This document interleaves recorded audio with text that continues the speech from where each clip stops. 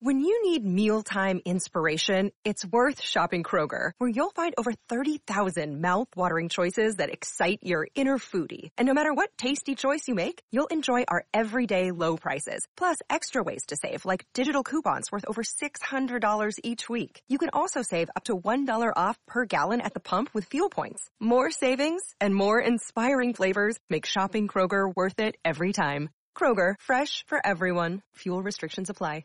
We want to know what's happening in national politics. So we're going to go to the Real Clear Politics White House correspondent, Phil Wegmann. Phil, welcome.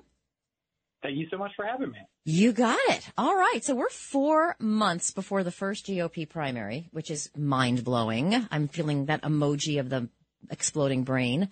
Phil, you've been following Nikki Haley around on the hustings, and I believe she's been in Iowa, New Hampshire, South Carolina. And I'm interested to see, she's getting a little more, shall we say, cojones, going against Trump.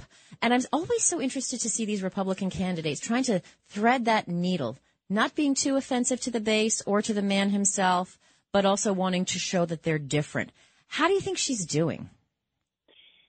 It's early, but I think that what we're hearing from Nikki Haley is largely a question about electability. It's not so different from what we heard from Biden folks back in the 2020 Democratic primary. She's basically going to voters, especially ones in Iowa who take this very, very seriously, and saying, you might not get everything you want in a primary, but you should couch that in the larger interest, which is finding someone who can defeat Joe Biden in November. And so that's the argument that she's on the road with currently. But Laura, I totally agree with you. I think that this primary is going to be fascinating because while we've seen Donald Trump attacked and critiqued from the left, and sometimes, justifiably so, of course, what we haven't seen is the critique from conservatives on the right. Mm-hmm. And they are absolutely tied up in knots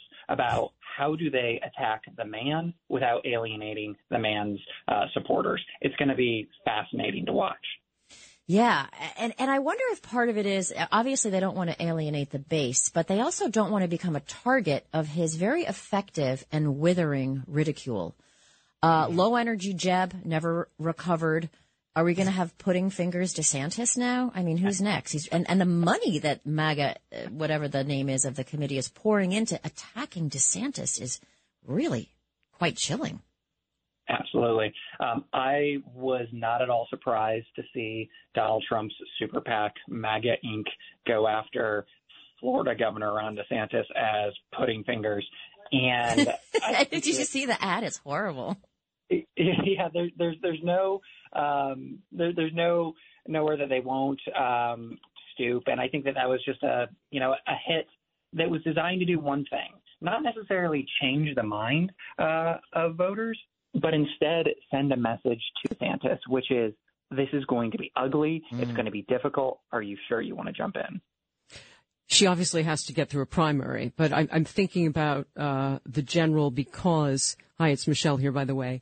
When I'm speaking with folks here in New York City, a lot of my Jewish friends who are Democratic voters, hardcore Democratic voters, but they've grown increasingly concerned about the anti-Israel part of the Democratic Party and see Nikki Haley and what she did at the UN.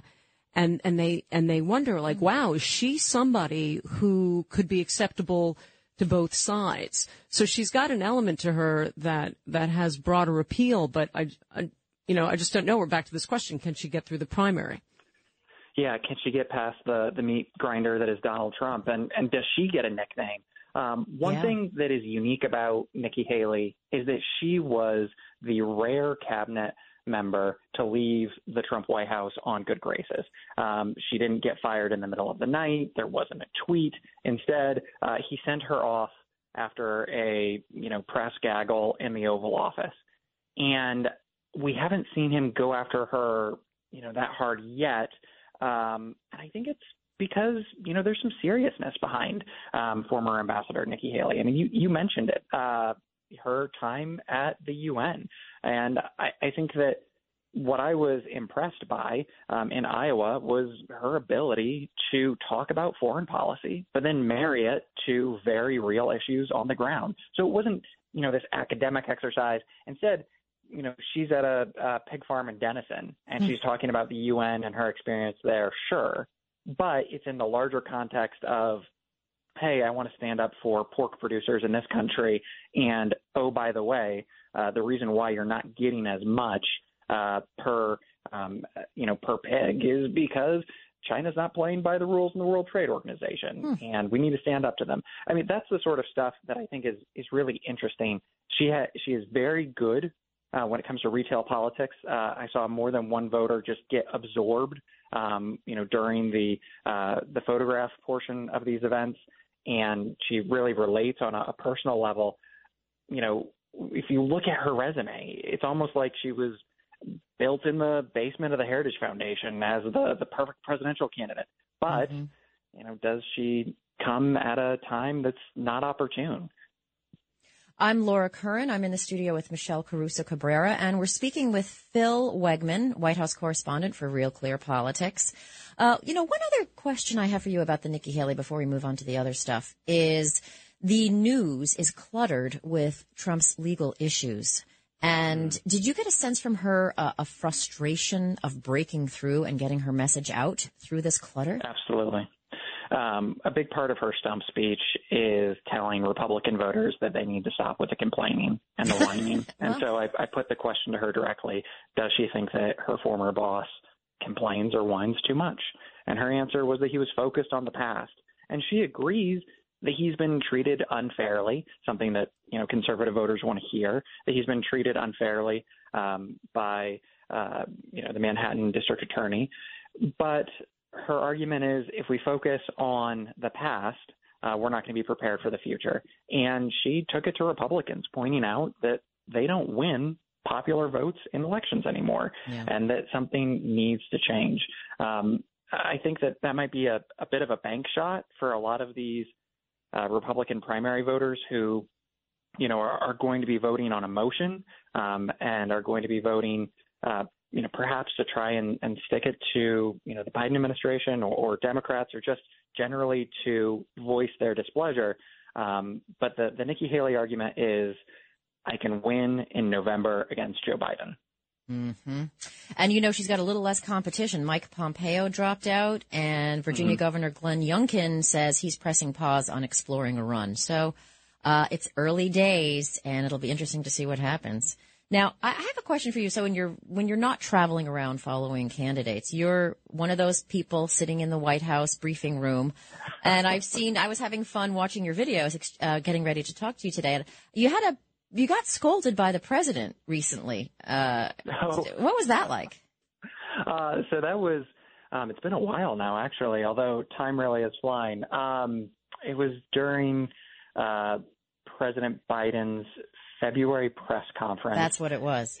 And it was ahead of the midterm. So I think this was actually last year. I was asking him about his comparison of Republicans to Bull Connor and Jefferson Davis. And I couldn't quite finish my question before he interrupted and sort of snapped back that I had misread his quote.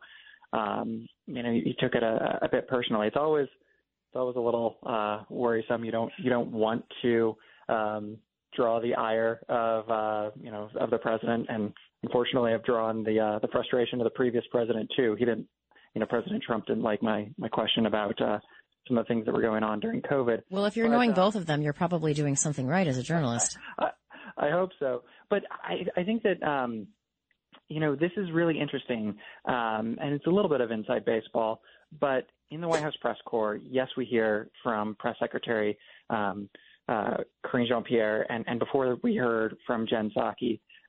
But it is interesting because there's a little bit of whiplash. We went from covering Donald Trump, where the access was incredible. You never had to wonder what he was thinking because he would tweet it out. And then on his way to Marine One, he would stop and talk to reporters for 15, 20, 30 minutes, or during a press conference, he would go on for hours. With Biden, he has much more of a professional team around him, if he's going to make remarks, more often than not, they're planned out. And so in the press, our bias is, of course, always towards more access and transparency, but we don't see him as much as we would like. So do you get the sense that Karine Jean-Pierre is doing a good job? Is she trusted by your colleagues in the press corps? I mean, it's a difficult question. There's a lot of frustration. And a good example of that is last Thursday, right before Good Friday, the administration dropped their summary of a hot wash review of the withdrawal from Afghanistan, and they gave it to reporters 10 minutes before the briefing. It was a 15-page document. The withdrawal from Afghanistan was very complicated. It's a major event. They dropped their review literally 10 minutes before the briefing, and reporters in that room were scurrying to prepare. To be completely honest, there is some frustration that sometimes, both from Karine Jean-Pierre and then also before her, Jen Psaki, that there wasn't always a willingness to be, completely forthright. We saw this press secretary have to correct the record, earlier this spring when it came to President Biden's handling of classified documents. Certainly, there is some frustration also that she's pretty buttoned up and doesn't elaborate as much as reporters would like to see. But it's a tough job. I don't know how I would do it. I know. That's what I say to people. It's much harder than you think to stand there and represent the president and answer all of these questions, so many out of left field, that I cut her a lot of slack. I know she gets a lot of criticism, but she's got her marching orders too. Yeah, and I would say this. I think that, Psaki was very willing to mix it up with reporters. So if she did not like the premise of one of your questions, she was ready to go round for round. Karine seems to have a mandate to lower the temperature in that room.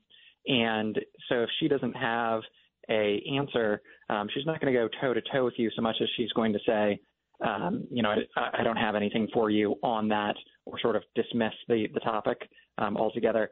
But to their credit, I think that both Jen Psaki and Karine Jean-Pierre, they hustle and they work their way around that room, and they call on reporters knowing more often than not that they're probably going to disagree with the question, but they're still willing to take it. And I think they deserve credit for that. You weren't around during the times when these weren't carried live. I'm assuming that, you're younger than that. But I wonder if a lot of this has changed because they're carried live on TV. Everything is a performance. The reporters are performing. I think there was a time when these were meant to be real information delivery mechanisms because you didn't have instant access on email. I mean, there was a time when email didn't exist, right? I mean, you did this, you came to these events as a reporter to get information, and now it's more, I don't know, I feel like it's turned into something else. It's performative almost. And I would imagine you don't go out for a drink with the sources and hang out with them like you used to, because everybody has to be so guarded in this age of Twitter and cell phones. So when I started this job in 2019, one of the first things that I did is I called as many former press secretaries as I could to get a sense of how that room operated. And this was when Sarah Huckabee Sanders was just not doing a daily briefing. Trump had dismissed them, and I think that, for 5 or 6 months, there wasn't any daily briefing in that room. There was even dust on the podium, and their excuse was that reporters were misbehaving. But you're absolutely right. I mean, when the cameras are off, it is much more of a factual exchange. I need this information. When is the president going? Where is he going? What is he doing? That sort of thing. But I was talking to Mike McCurry, who was President Clinton's press secretary in the lead up to the Monica Lewinsky scandal. And he told me that he knew the moment when things changed completely was when his mother called him and told him that he was sweating on air during the briefing. He didn't know that she was watching live because he didn't know that the cameras were live. but in that moment, he draws that as sort of the delineation of when things change. And I think the other thing is that there are cameras in that room, and they're not pointed at the press secretary. They're pointed at the reporters. Yeah, it's weird. And so when you go into that room with your question, yes, you want the answer, but every reporter in that room knows that not only is their editor watching, but also their family and friends might, catch a clip, that their sources are paying attention, that, bookers and producers are also tuning in. And so it becomes less of all right, I need this information to file my story on deadline. And instead it becomes, look, I have to be performative. I have to show that I'm, speaking truth to power. Real Clear Politics White House correspondent Phil Wegmann, I want to thank you so much for joining me and Michelle on Cut to the Chase. So much.